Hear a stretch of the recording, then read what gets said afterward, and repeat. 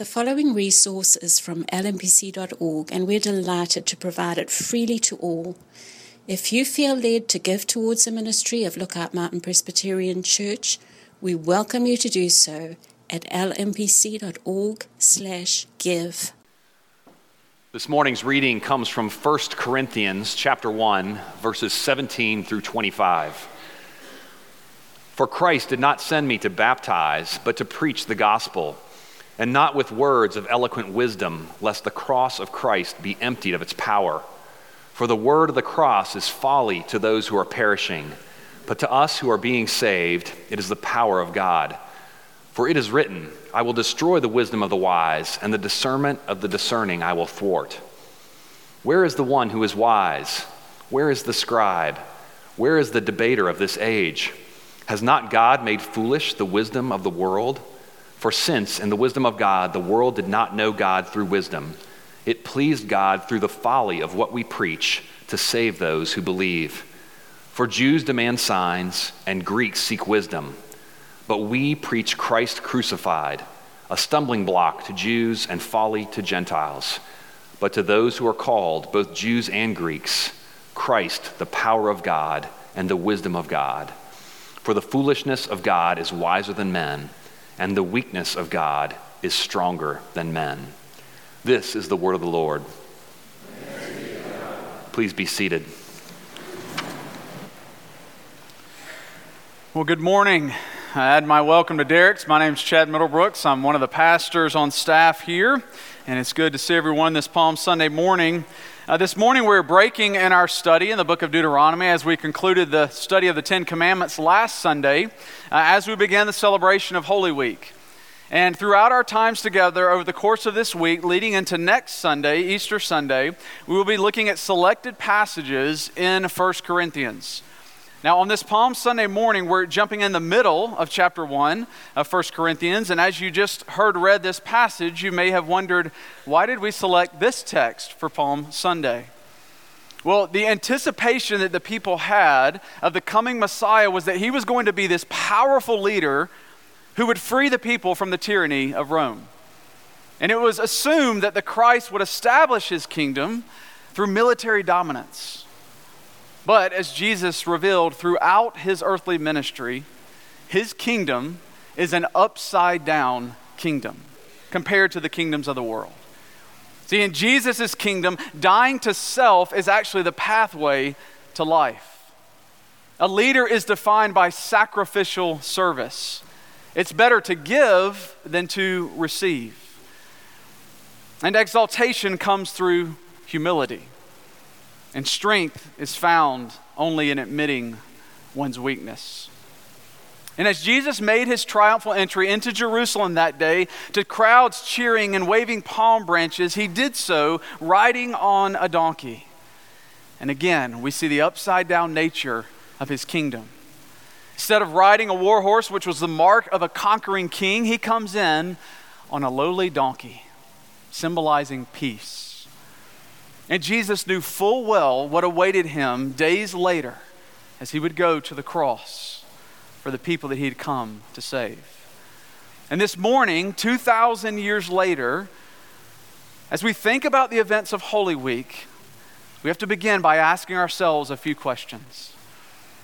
What do we make of this upside-down kingdom of Jesus Christ? How do the events of Holy Week intersect with and impact our daily lives? And as we begin to ponder those questions, let's go before the Lord. Let's ask him to bless our time in his word as we open this text. Let's pray together. Oh Lord, your steadfast love is better than life, for you have made known to us a path of life. And Lord, in your presence there is fullness of joy, and at your right hand are pleasures forevermore. And Father, we ask that you would give us a taste of those pleasures this morning as we open your word together. Lord, send your Spirit to minister to our needy hearts. We pray this in the matchless name of Jesus Christ, our Savior. Amen. Well, yesterday was April Fool's Day, when people celebrate various practical jokes. Or as Mark Twain put it, the first day of April is the day we remember what we are the other 364 days of the year. Speaking of fools, though, this morning we're going to see that as followers of Jesus Christ, we can't escape being thought of and even being called fools for the nature of the gospel in which we believe. Now, context is extremely important, especially when we are jumping in, parachuting into this book of 1 Corinthians. Again, the Apostle Paul wrote this letter to the church at Corinth. He's the church planter, the one who planted this church, and he writes this very letter to address a series of issues that were present in the church. And in the previous section to our passage, Paul's confronting divisions that had arisen among the believers in Corinth. And he's addressing those in the church who claimed to be wise, but they were using their wisdom in order to divide the church, in order to promote themselves. And you might have picked up as it was read that the word wisdom is used in various forms. It's used 10 times in this short passage. And so Paul is confronting these fellow Christians, his brothers and sisters, over the issue of human wisdom over against the message of the cross. And as my seminary professor, Richard Pratt, points out, he says, though these people had not trusted worldly human wisdom for their salvation initially, they had begun to emphasize such wisdom over the gospel itself. They had become, in essence, wise guys. You know, the difference between a wise guy and a wise person is that a wise guy uses his intelligence to wield it against others and use it for his own gain and to harm others. But a wise person uses his or her intelligence to serve, to help others around them. And so Paul is revealing that the wisdom that many of the Corinthians were so proud of was actually opposed to the gospel. And it was utterly foolishness. Now, in our brief time before we come to the table this morning, we're going to look at this text by way of these 2 points you see outlined in your bulletin. We'll see first what the world pursues: eloquent words, miraculous signs. And we'll see what the church has to proclaim, which is God sovereignly calls sinners to faith in Christ crucified. Now, as you see in your worship guide, the title sermon is Christ Crucified, the Power and Wisdom of God. Would you say that you are very confident about your faith in Jesus? Now, I have to admit that though I'm a pastor who preaches from the pulpit, I find often in my day-to-day that I am not as confident in my faith as it might appear on Sunday mornings. And I wonder if you could say the same thing about your faith. See, I fear that if my faith is put under the microscope, if it's scrutinized, if it's applied pressure to it, then it would seem to be foolish and silly to those around me. But in this text, Paul says that if you ever fear that people will think that your faith is foolish and then you're idiotic to believe it, he says you're right, because that's what they believe. But see, here's where the rub comes in though, because I don't want to appear dumb, to appear weak, to appear foolish in the eyes of others. I want to appear competent and clever and significant and worth listening to. I've actually lost count the number of times when I've been in a conversation with someone new, whether it's on an airplane or at a social gathering, and the subject turns to vocation, and I tell them that I'm a pastor, and I get some form of the variation of the response, "Oh, good for you." Conversation ends. Now, it's not that I'm being openly laughed at in those moments or ridiculed. It's just these people really aren't interested in the name of Jesus. He has no bearing on their lives, or at least that's what it seems in the moment. For those of us who are united to Christ, this doesn't lend itself to much credibility and importance in the eyes of the unbelieving world. But notice in verse 17 what Paul says. He says, God didn't send me to baptize, but to preach the gospel, and not with eloquent words of wisdom, so that the cross would be emptied of its power. As Christians, our temptation to express the gospel in both words and ways, we think, so that it doesn't come across being foolish. We can make it less offensive and make it more palatable to those that we're sharing with. But Paul says when we do this, we're actually emptying the gospel of its power. Now, to be clear, Paul is not against human wisdom, nor is he saying that there's no value or benefit that can come from human wisdom, because there's all sorts of helpful benefits that have come through human wisdom, including in areas such as medicine and science and law. But what Paul is specifically addressing here is that he's revealing that human wisdom falls short as it relates specifically to the knowledge of God and his salvation. And in verse 18, he says, the word of the cross is folly to those who are perishing, but to us who are being saved, it is the power of God.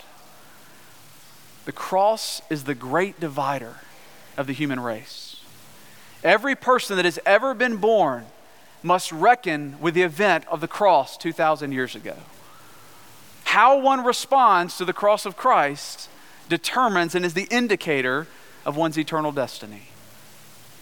And what Paul is saying is that those who are perishing live only according to the standard of human wisdom, as they mistakenly see the cross as foolishness. The world says there's no possible wisdom and power that is found in the event of the cross. A naked, bleeding, dying man 2,000 years ago on a tree, what good can come from that? It's outdated and worse, outlandish if you think that's where purpose, that's where meaning of life is found. In a dead man dying on a tree? Really?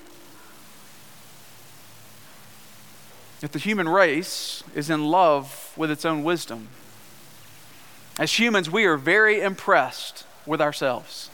That's why our number one favorite topic is me. This infatuation with self goes all the way back to Genesis chapter 3, when Satan sought to attack the intellect of Adam and Eve. And it's there where we see where man first exercised wisdom apart from God in Genesis 3, verse 6.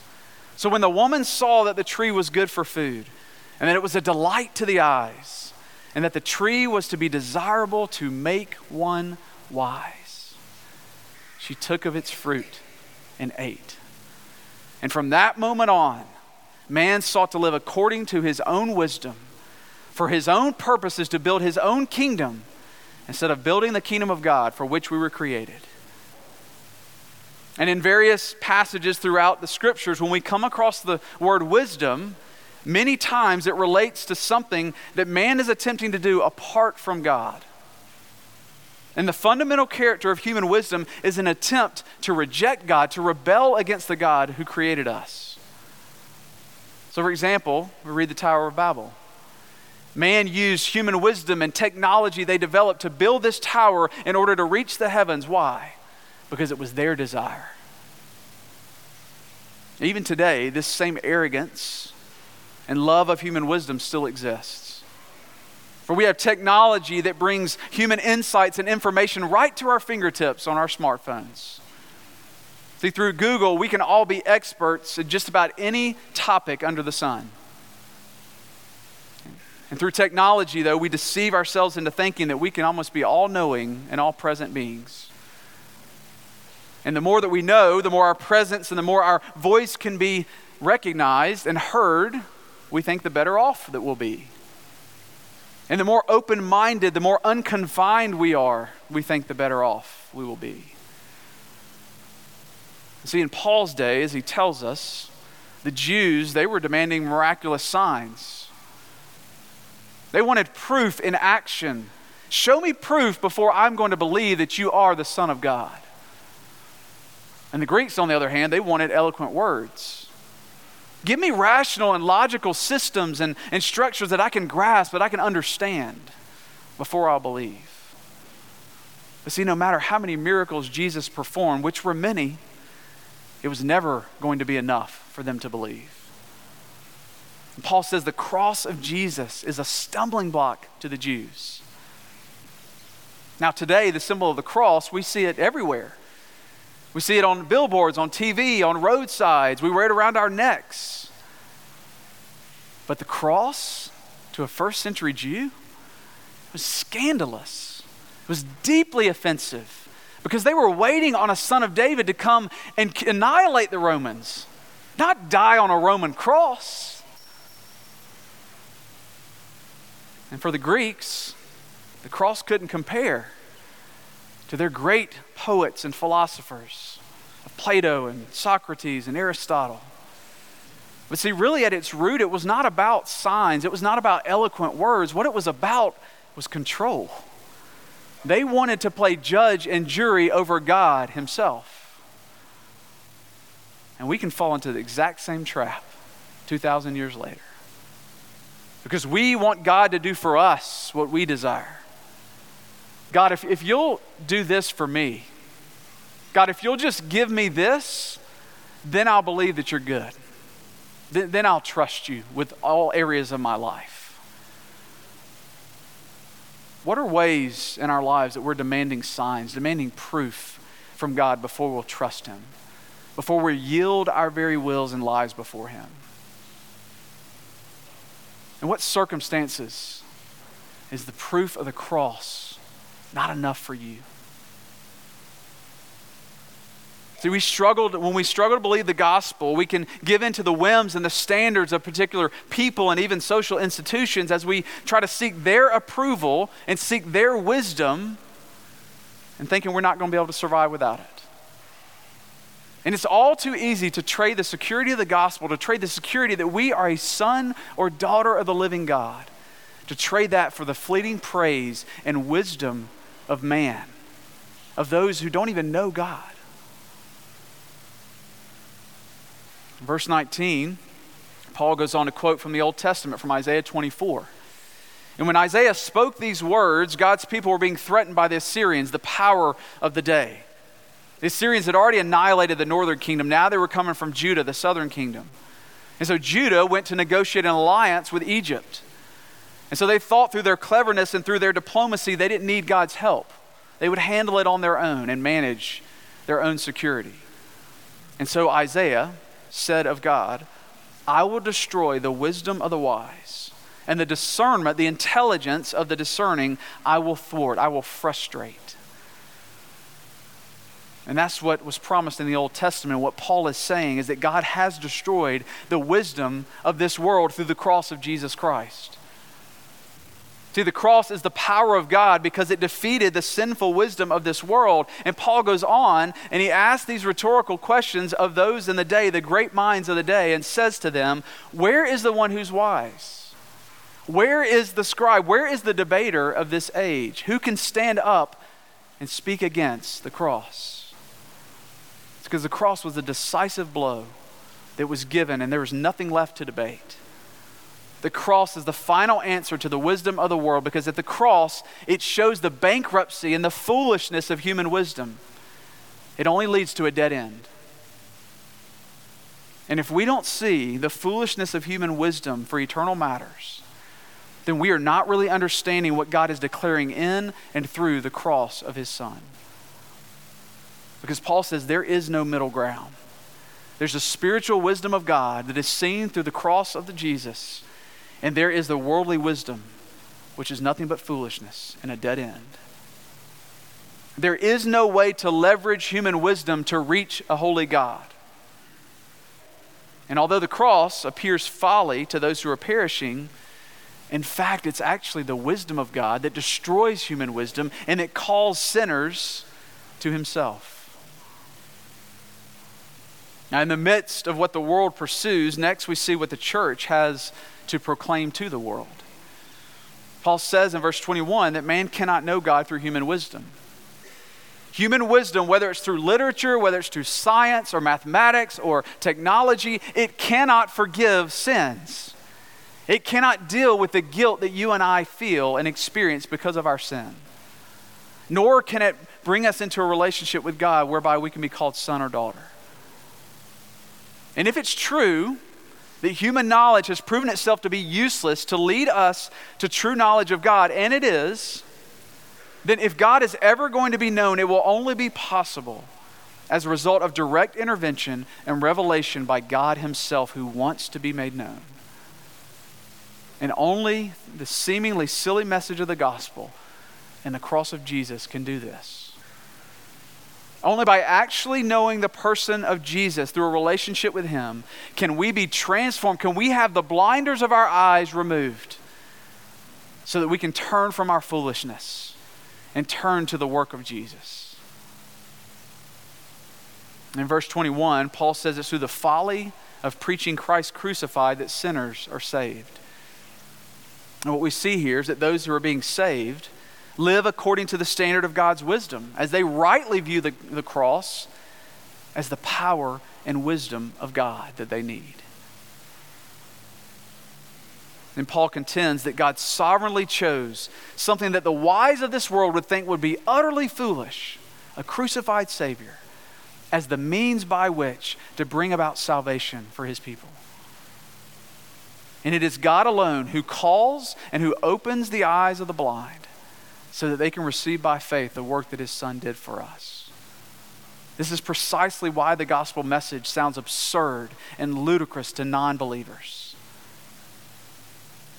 And Paul says in verse 23 that the cross is the power of God, but how? Because it rescues us from ourselves.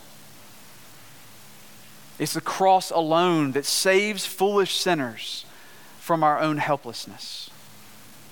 Jesus had to come to this earth. He had to live a perfect life, die a criminal's death so that you and I could be rescued and redeemed back to himself.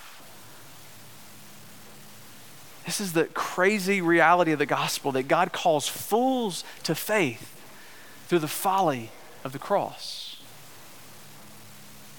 God is a God of generous mercy and grace to us who do not deserve it.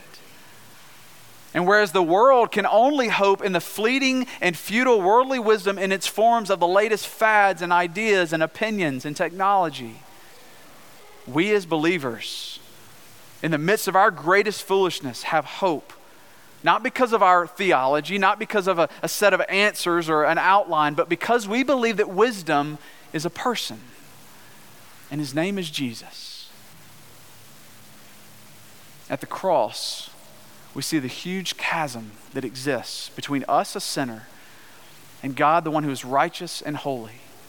And no amount of evidence or proofs or signs can bridge that gap. The gap between us and God is so great that it had to come through the shed blood of Christ that could bridge the gap. And the only way that we know truth and wisdom of God is through a relationship with his Son who died on a cross. I mean, think about what we are doing right now, right here in this place. You are here listening to me preach, wearing a robe, reading and preaching from an ancient document 2,000 years old. Think about how that sounds on the surface. What we are doing right now is utterly pointless and futile unless it's the power of God at work. The reason why you and I come here every Sunday to hear the word read and preached, it is because through the simple, plain preaching, not eloquent words of hidden wisdom, that God reveals Jesus to us. Each time Christ crucified is preached, the power of God is present. But do you believe that? Do you believe and do you know the miraculous sign of God's power when you see it with your eyes, when you hear it upon your ears? It's in the preaching of Christ crucified. It's in the edification of the saints through this same gospel message. It's in the conversion of sinners through this gospel message. It's in the hardening of hearts of sinners through this same gospel message.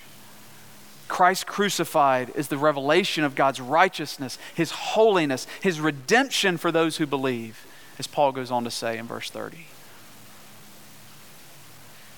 But this message and even the means to reuniting us to God sounds utterly foolish and stupid to the watching world. But as one pastor notes, he says, can there possibly be a greater display of the intricate and powerful wisdom of God than the simultaneous punishment of sin and the mercy to the sinner through the death of God's perfect Son? Can there be a greater display of the wisdom of God than this singular act wherein the unrelenting holiness of God is satisfied even as the persistent grace of God brings salvation to the guilty? It is this message that has opened our eyes, that has turned us from a path of folly leading to destruction and death back to the one who has redeemed us through his shed blood. And it is that very message that we are called to take upon our lips and proclaim to the world around us. And we shouldn't be shocked or surprised when that message is adamantly opposed, when we're mocked and when we're ridiculed, because that is increasingly going to be the case in this country. See, in the West, when it comes to sharing our faith, I think we often have this idea that we have to make the gospel sound more logical in order for people to receive it and believe it. And so we're looking for this magic bullet that somehow is going to unlock the key when we share our faith and people will receive it each time. But that's not by God's design. It's not about our perfectly polished presentation. It's not even about our charisma that we bring to the presentation. God saves sinners as his people share the seemingly absurd message that his son came to this earth. He lived a perfect life, died a criminal's death, and is raised on the third day and has promised to come back again to usher in the new heavens and the new earth. God uses the folly, the foolish, you and me, to shame the wise through that message. But if you're like me and you feel weak, afraid, unprepared, even struggle to find the words when you're sharing your faith at times, Paul would say to us, you're on the right track. Press on in faith. See, true godly wisdom is marked by submission and obedience to God. And as we avail ourselves to tell others about the crucified and risen Savior, God promises through the power of his Spirit to turn the lost to himself, that they might receive and hear for the first time this glorious news of redemption.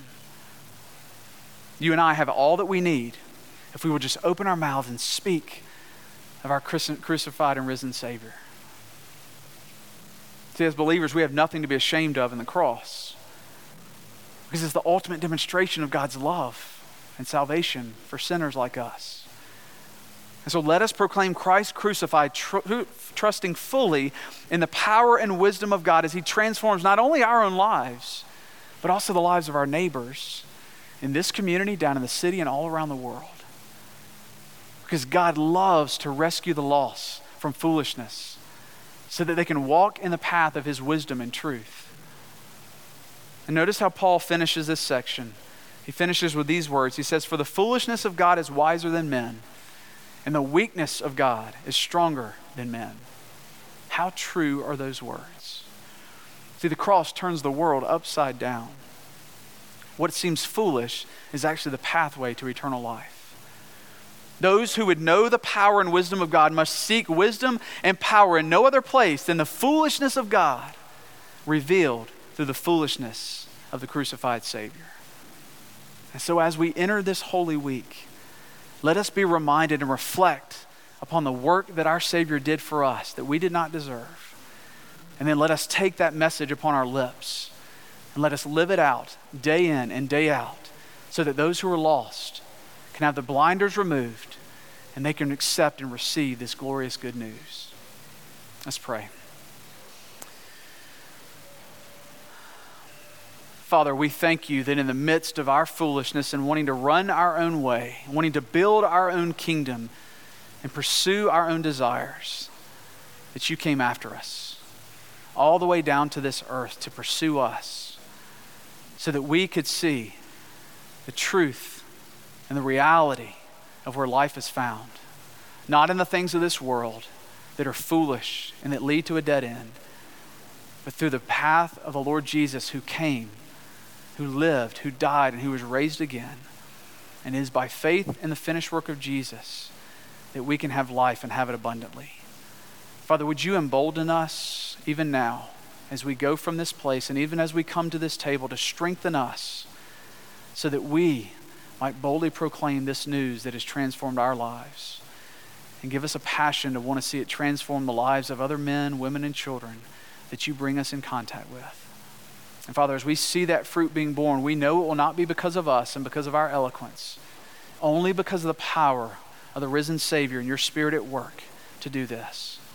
We pray this in Christ's matchless name. Amen.